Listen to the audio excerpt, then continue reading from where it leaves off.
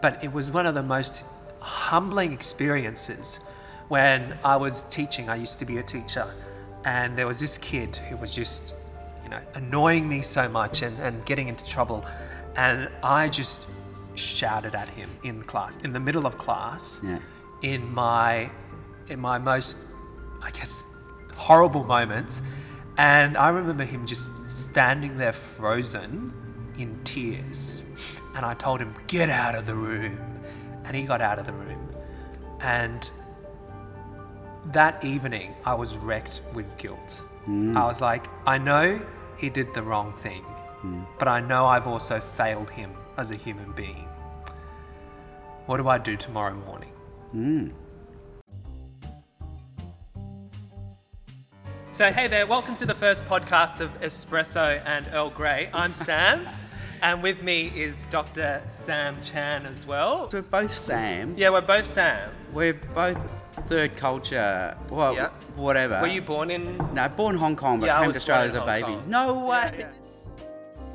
We're just two Sams riffing about life's questions, seeing the world through different eyes, and hopefully, maybe we'll land on something profound. On this podcast, we're going to be talking about failure, how we experience it, how we let it control us sometimes, and how we can learn from it. And hopefully this podcast won't be a failure. Dr. Sam, who are you? What do you do? Your interests? Wow. So I'm Asian, born in Hong Kong, grew up in Australia. My interests were I played a lot of rugby, loved it. Lived the Asian dream, studied medicine, became a doctor. But very un-Asian playing rugby. Yes, yeah. I went to Highgate Primary in Adelaide, Campbelltown Primary in Campbelltown, but then a private school, Trinity Grammar School in Summerhill, where back then rugby was compulsory, mandatory. Yeah. And you can only get out of it if you had a note from your doctor. And somehow every Asian kid managed to get a note from their doctor saying that they couldn't play rugby. But I love rugby. And how many concussions have you had? I have had so many. Over 40 probably. Yeah. I have 2 or 3 bad ones per season. Yeah. And probably 1 or 2 mini ones in a game. So the mini ones in a game are way I can't remember the last 5 minutes. But I soon work out which half we're in and which direction we're running. But the major ones are where I can't remember the game. I have no recollection of the game. It got so bad by the end, my wife would have to drive me to games because I couldn't guarantee I could find my car after a game and get myself home. Oh, that's crazy. Where I went to Sydney High. Oh, yeah. I played volleyball. The complete opposite would of have been contact every sport. Asian, wouldn't it? Yeah. And had a very academic, but loved woodwork. I still try to do woodwork here and there, so I do a lot of lathing and bowl turning. You lived the Asian dream. Sydney High, Sydney volleyball. High, and then I went to do primary education. Wow. Which is not an Asian dream, but then my parents were not very Asian. They just didn't mind what I did. Sam's got his espresso, and I've got my Earl Grey. So that's going to be our shtick whenever we do this. Yeah. I'm sipping on a single origin espresso. And I've got my flat white turned into an Earl Grey. Wow. So let's jump into it. Every time I sense failure is coming, I get that creeping feeling up my spine. You know, that kind of, the pit in the stomach. What do you feel when you feel like there's something coming that you've made a huge mistake? Physiologically, the adrenaline overload, you start shaking uncontrollably. You can actually get a funny taste in your mouth and your lips tingle. I get it whenever I think I've gone too fast and I've gone past a radar track and I see the flashing lights and I think the policeman's about to get me. I actually get that whole feeling as I'm driving the car. Yeah. One of my favourite quotes. Yep. Christopher Nolan, Batman Begins. Yeah. Alfred is talking to young Mr. Wayne. Why do we fall, sir? So that we can learn how to pick ourselves up again. Do you think that's right? Well, it's interesting that entrepreneurs, startup entrepreneurs, and people like Google, they have this idea that you have to fail 20 times for every success. Yes. So they deliberately give their employees like 20% of their week off where they're free to fail. Just try something and fail at it. And it's how they understand education now. Yes. So the education in our day was, you know, if you had a maths test and you got 5 questions wrong, you'd see big red crosses that said, you got this wrong. So it was a threat. I remember when I was in year 11, I did a test and I could not imagine how many zeros I actually got in that test. And it's probably in red ink, wasn't it? It was in red ink as well. I got 6.5 out of 120 marks. That's right. That was a huge failure. Whereas education theory now says don't use red ink, use blue or green, a calming colour, and you didn't get them wrong, but this is where you can improve now. Yep. So it's, rather than a threat, it's an opportunity for you now to excel and improve. Yeah. And you and I, back in our day, it was the 3 R's of education, you know, reading, writing, arithmetic. Yep. They talk about the C's of education. Is it collaboration, communication, cooperation? Yeah. So it's all about teaching children resilience. And can you get back up? I actually totally agree with that. And the fear of failure is what shuts people down. So I teach my kids, it's great that you fail because now that's an opportunity for you to excel. I think it's rumoured that Thomas Edison failed 1,000 times. The inventor of the light bulb failed 1,000 times to create the light bulb before actually creating one. And then a reporter said to him, "Oh, how does it feel having failed 1,000 times?" And he said, "Well, it wasn't a failure of 1,000 times. It just took 1,000 steps to get to the light bulb."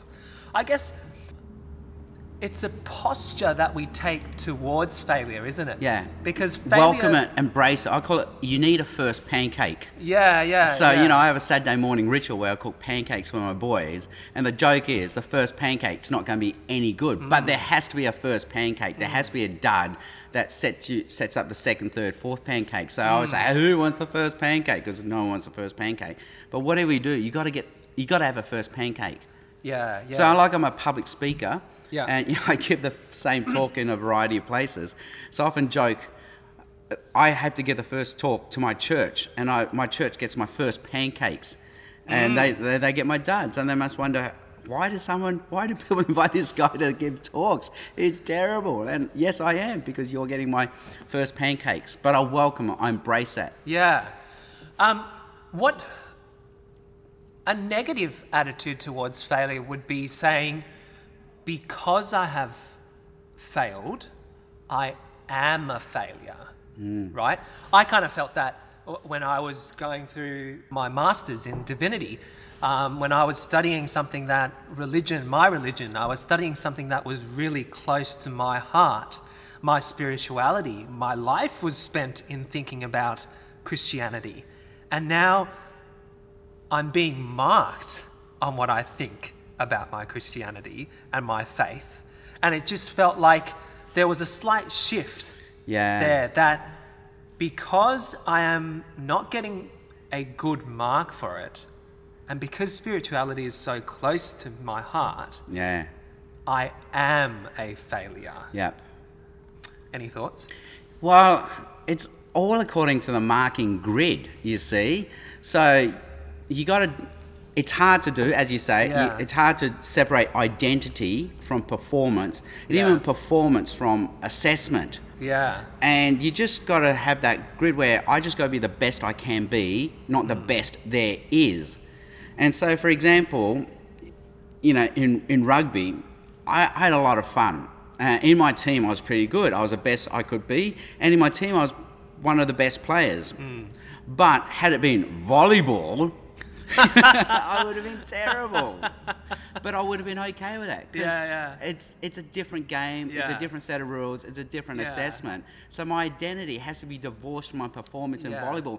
And volleyball is so arbitrary. And I often think how unfair and arbitrary life is, because the powers that be wants to determine if you do good at maths, you're intelligent. But they don't say if you did good in, say, woodwork, you're highly intelligent. So it's so arbitrary that they choose maths rather than woodwork. Yeah. And you can get into law and medicine based on your maths marks, Yeah. but not your woodwork marks. Yeah, but yeah. it's so arbitrary. Why choose rugby and not volleyball? Why Yeah. apples and not oranges? So then at that moment, I've got to be at peace with, well, this is just how.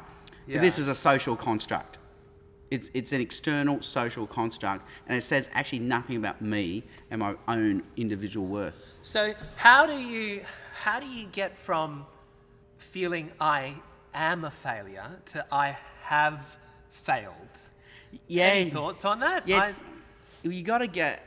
Alain de Botton has got this amazing book Yeah. where he deconstructs our view of success. So the whole point Yeah. is we built success on a meritocracy. Yeah. So we have Yeah, earned yeah. our success. And then the negative flip side is when you don't succeed, oh, you didn't work hard enough because it's a Yeah. meritocracy. Yeah. And that's a whole problem with the high school and college graduation commencement speeches. You can be what you want to be, chase your dreams. So when you don't find happiness or success, you blame yourself because the speech has said you can do whatever you want. And when you can't do whatever you want, you think, well, I must be the one at fault here. Yeah. So the flip side is you're to blame. But if we remove meritocracy and say, we just got to control what we can control, do the best that we can do, but there's so much more to life that we can't control.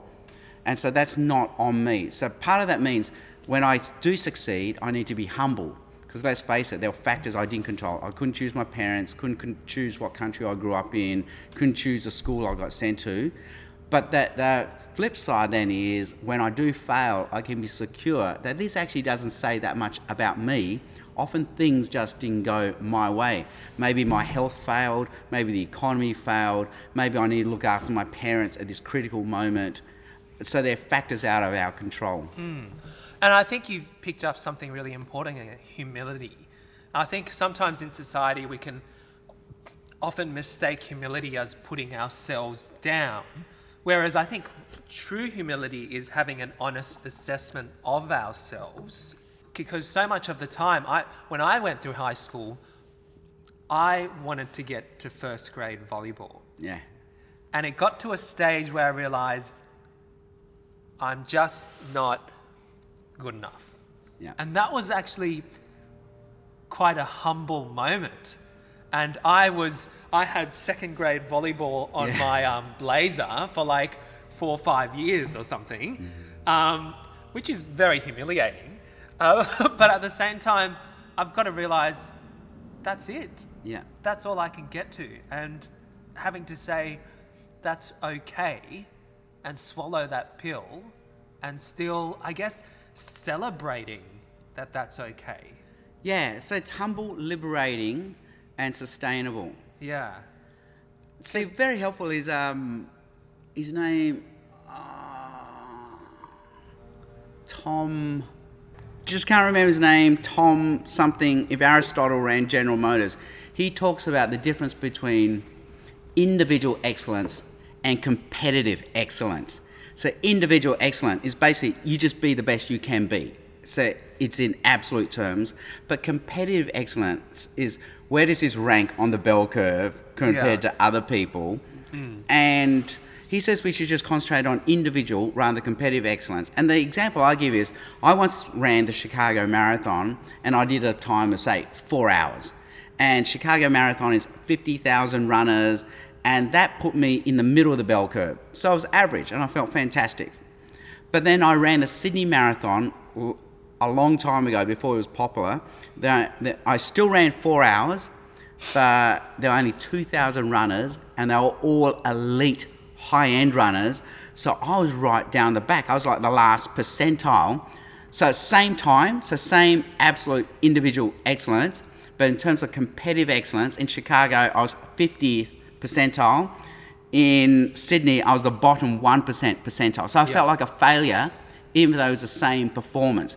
So what we need to know is, okay, in absolute terms, I'm okay, and I don't need to judge myself on the bell curve, because sooner or later there'll be a bell curve big enough where I'm always going to be on the back half of the bell curve, and I need to be okay with that. Because even if you made the first grade volleyball side in Sydney High, where does that put you in the state? Yeah. Where does that put you in Australia? Yeah. Where does that put you in the world? So sooner or later there'll be a bell curve where you fall off the back end. Yeah.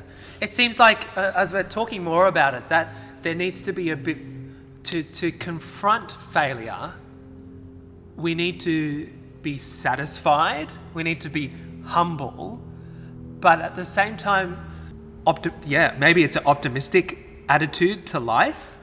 That it seems you're a very optimistic person, because you went to the very last percentile of the Sydney race and still see yourself as, you still run, right? Yeah, because I get slower and slower. Like my times are getting worse and worse. Yeah. And just knowing my identity is not bound out in my performance. Yeah. So my identity is secure. I perform in the situations that I'm in just to excel and to have fun, basically. Yeah. There's a fun in being creative and excelling, but knowing that my identity and self-worth is not based in the assessment of my performance. As long as I did the best I can. You're listening to Espresso and Earl Grey with the two Sams, and we're talking about failure and how it affects our lives. And I guess if we kept living with an identity that is based on performance, you burn out. Yeah, we burn out, right? Because you'll be proud, insecure, and you burn out, and you'll be threatened by the success of others. Yeah. And you'll always have a chip on your shoulder, and you see everyone as a threat. Yeah. And especially as you get older, as your body deteriorates, as your mind doesn't work as quick as it did before, it just becomes more and more depressing in life, doesn't it? Yeah, if your identity is bound up in your performance. Fun fact, did you know that an irrational phobia of failure is called, there's actually a name for it, it's called atikiphobia, coming from the Greek atikos, which is, I don't know either, I had to look it up, which means unfortunate, and phobos coming from fear, or the other one, which is really fun to say, is kakorophobic, which come from kakos, which means something bad. And rapto, which means to sow. Okay. So it's a fear of evil sown, or fear of bad sown. Now, not all of us have a irrational fear of failure, but often a fear of failure leads us to perfectionism. Now, I just want to ask you this, because you're a surgical assistant and you've been a doctor in your life, and where perfection, where you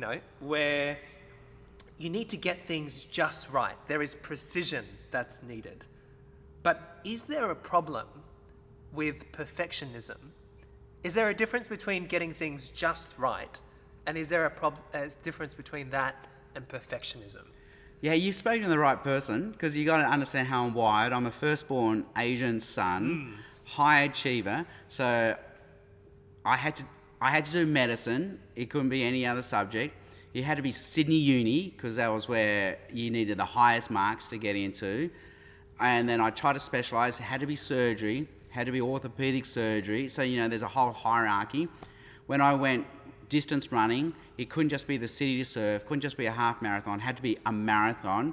And it couldn't be just a marathon in the suburbs, it had to be the Chicago Marathon, the Sydney Marathon. So I am wired that way, but it's unsustainable. And it's interesting, I've had 1 or 2 burnouts in my life. So now, with the benefit of hindsight and now wisdom, I realise, okay, being wired that way is unsustainable. And then you think, well, why am I such a high achiever?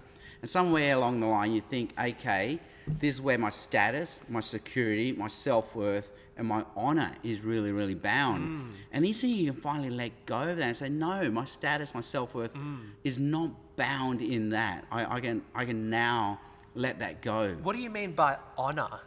See, coming from Asian cultures, it's interesting. My parents, because my brother and I both ended up in medicine, it's just elevated my parents' status amongst their peers. And they get asked to run seminars on parenting, because somehow they're perceived as parent experts, because 2 of their kids got into medicine. So parents somehow it's just elevated. It's honoured my parents. It's provided, Westerners talk about, I guess, self-worth, but Asians talk about honour, and the opposite of honour is shame. And So I spared my parents of shame. Yeah. Did you Yeah. So what's the difference between getting things right and perfectionism? I think getting things right says I'm doing the best I can with what I'm given. And, Yeah. and sometimes near enough is good enough. Yeah. But perfectionism is where I'm worried I'm going to be judged on this. Yeah.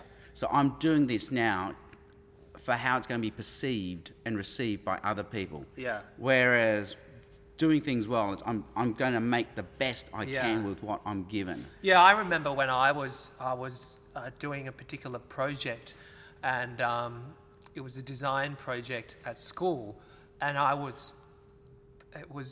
think it was perfectionism there working, because I was dux of design and technology at school for 3-4 years in a row, and I needed to get band 6, and so I worked pretty much like 9 in the morning to 12 at night trying to get the right thing, and it wasn't sustainable either. But sometimes it's just things that are so dear to you that you want others to see that you are good at it, that you want to spend so much time on it. What's a healthy way of how much time to spend on a particular thing, you reckon? Oh, the Goldilocks principle. Not too much, not too little. Yeah. Well, medicine, we have this saying, it's very helpful. The enemy of good is better, because it's an endless piece of string. You can always make something better. Yeah. So then you're chasing a never-ending thing. In the end, you just got to be happy enough with good enough. It really is good enough. Yeah. And it goes back to, here I'm going to throw in philosophy in big words, Go for it. Western epistemology, Descartes, I think, therefore Yeah. I am. So he's trying to found all human knowledge on 100% certainty. But now we realise there never is 100% certainty, and just living with adequate certainty is good enough. And if my product is good enough, it's good enough. And just be willing to let it go. Otherwise, diminishing returns. It's like the $1,000 bottle of wine is not 100 times better than the $10 bottle of wine. Yeah. So it's diminishing Yeah, returns. yeah. So you can put in 1,000 more hours on this, but it's not going to be 100 times better. So there will be diminishing returns. Yeah, so it's a matter of Wisdom. letting go. Yeah. And going, hey, with this project, I've got 100 hours. Yeah. And I'm only going to spend 100 hours on it. What if we get judged? Mm-hmm. How do we face criticism? Because it seems like in our world now, especially in the news today and in certain countries, it's that you fail, you don't do the best, you're fired. Failure is not an option. Yep. What if we get criticised? What if we get fired? What's the posture to take there? Well, see, this is very raw for me, because I'm also an author, and so my books get put online and they get reviewed. Some people get 1 star, some people get 5 stars, and every now and then you glance at what people say, and people can say some harsh things, and people can say some wonderful things, and you just got to be able to walk away and say, you know what, that's great, that's their opinion, they loved it, they hated it, but in the end, my self-worth is not based on that 5 or 1 star rating. So just being very, clear on who is my judge. So it's very good you ask. I'm a dad, I'm a doctor, I'm a theologian, so I'll put my Christian hat on right now. Basically, there's only 3, maybe 4 sets of people who can judge us. So our parents and family can judge us, and that's the Asian culture, shame and honour. So if we fail them, What you we've mean shamed by them. judge? Is that Critique, assess you, Yeah. say whether you're a failure or whether you're a success. So in your parents' eyes, they can judge you, say you're a success, all right? It could be your friends and peers, and that's very important in tribal and Western cultures. We try to say, hey, I'm my own individual, but no, really, we very much depend on the likes of our peers, or it could be just myself. In the end, I am my own judge. But here's the problem. If being my own judge, I'm also a very harsh critic, and I'm the last person to forgive myself. And I think that's why there's so much stress and anxiety, because there's actually no forgiveness right now. So our families don't forgive us, our tribes don't forgive us. Instead, they publicly shame us, and then we ourselves don't forgive ourselves. But the Christian option is says, there's a God who loves you just the way you are. You're in his image. Your status has nothing to do with your performance. And if you can just step away and say, you know what? I'm a child of God. I'm in the image of God. I'm loved. My status doesn't depend on my performance. It just depends on being a child of God. And then you can just step away from the judgment of other people and just say, hey, what God has given me is a gift. I'm a steward of it. I'll just do the best I can with what God has given me. Yeah. And that really reminds me, as I work with people with disability, is that in a culture that is a meritocracy, where you are judged by what you can input and what you can output and what you can do. Yeah. I work with and I serve and I'm friends with people who, in those eyes, could be deemed as failures. Yeah. Could be very much deemed as people with very little worth because money is poured into them rather than them providing money into society. But at the same time, if we have a theological approach to things, then it sees that each of these people are treasured and loved by God, that there is a worth in them, and that we as human beings, as fellow human beings, and I guess it's that what Christians say, the image of God. All of us who are made equally in the image of God can recognize in someone who may just spend their whole lives in on a bed as a fellow human being, as a relational human being who we can befriend, who we can love, who has worth. I just want to ask you a personal question as a father. Yeah. Have you failed your children? And what is that like? I think one of the biggest, I don't have children, but it was one of the most humbling experiences when I was teaching. I used to be a teacher, and there was this kid who was just, annoying me so much and getting into trouble. And I just shouted at him in class, in the middle of class, in my most, I guess, horrible moments. And I remember him just standing there frozen in tears. And I told him, get out of the room. And he got out of the room. And that evening, I was wrecked with guilt. I was like, I know he did the wrong thing, but I know I've also failed him as a human being. What do I do tomorrow morning? And the next day, he came up to me and, I told him, I gave him a warning card, and he came up to me really chummy and trying to revert that card. But I took him aside and I said, I'm sorry, I can't go back against my word. You did something wrong. But then I knew deep down in my heart I needed to apologize. So I said, I'm really, really sorry. I should not have shouted at you. But that was one of the hardest things to come out of my mouth, to actually admit that. As a father, have you experienced moments where you've disappointed your children, and how do you process that?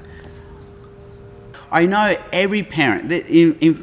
See, what's fascinating out there right now is there's parents under so much stress. There's so many books on parenting. I've been to so many seminars. Jennifer Senior's got this amazing book called All Joy But No Fun, The Paradox of Modern Parenthood. It's been a New York Times bestseller. And I think she articulates it best, just the stress and the anxiety of parenting. I myself think, in a world where there's no God anymore, our children become our gods, and they become our proxy idols almost. So their successes become our successes, their failures become our failures. Compound on top of that, most parents make this pact with themselves that they will be the perfect parent and they will never make the same mistakes their own parents made. So they're always trying to judge themselves against how they were parented. And then so when your kids aren't as amazing as you thought they were going to be, and that's a harsh wake-up call for most people. So we're talking about success here. Well, talk about success for children. Suddenly your kid's not the smartest in maths, your kid's not the best in football, and you catch yourself shouting at your kid when you promised you would never shout at your kid. And so every parent out there feels like a failure. And there's no one to forgive them because their kids won't forgive them, and they can't forgive themselves. And again, this is where it's so important that there's a God who says you're not meant to be perfect. It's okay not to be perfect. And God will forgive you.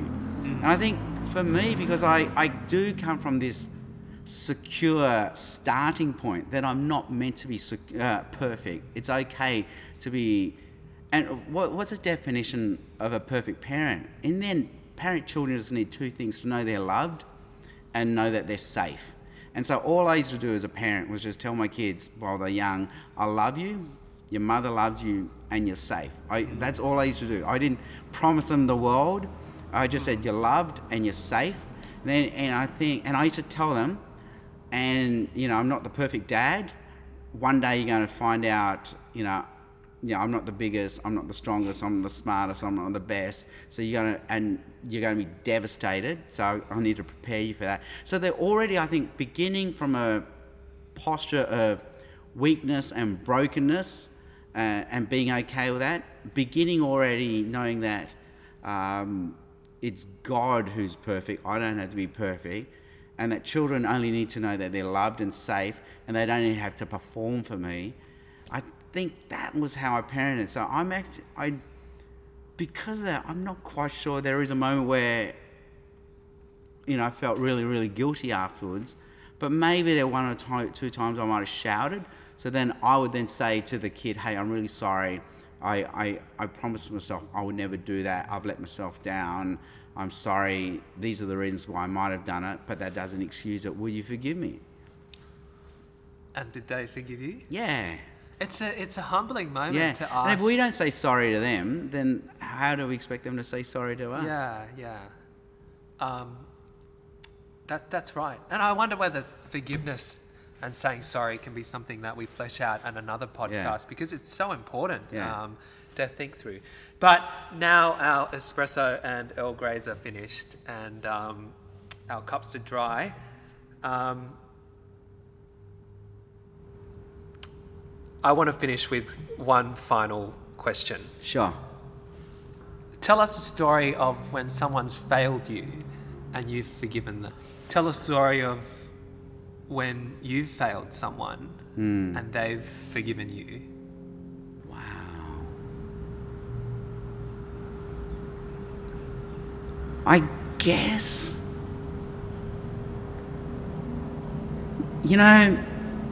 it's so weird. It's hard because people will work out who I'm talking about. I'll share a story. Yeah, sure. I think there was a huge relational tension between me and one of my best friends, and things just split. Yeah. And I refused to talk to him, and he kept reaching out. Yeah. And I just stopped.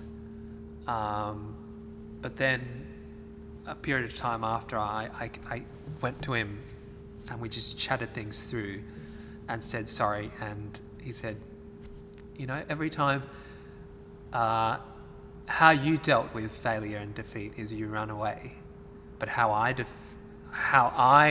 deal with relational failure and defeat is I run closer, because that's what God does. And so I think I learned so much from that. And the forgiveness that he gave to me was such a parable of God's forgiveness, of always running closer to someone when his children fail. Well, I had a guy ring me up and say, hey, let's catch up. And I thought, that's nice. We're going to catch up. We haven't seen each other for a while. But when he caught up, he said he himself was in the process of deliberately contacting people he thought he had failed, and now he wanted some sort of reconciliation and forgiveness. So then he articulated where he thought he had failed me, And, you know, up until then, I thought he hadn't failed me and we were at peace and things were okay.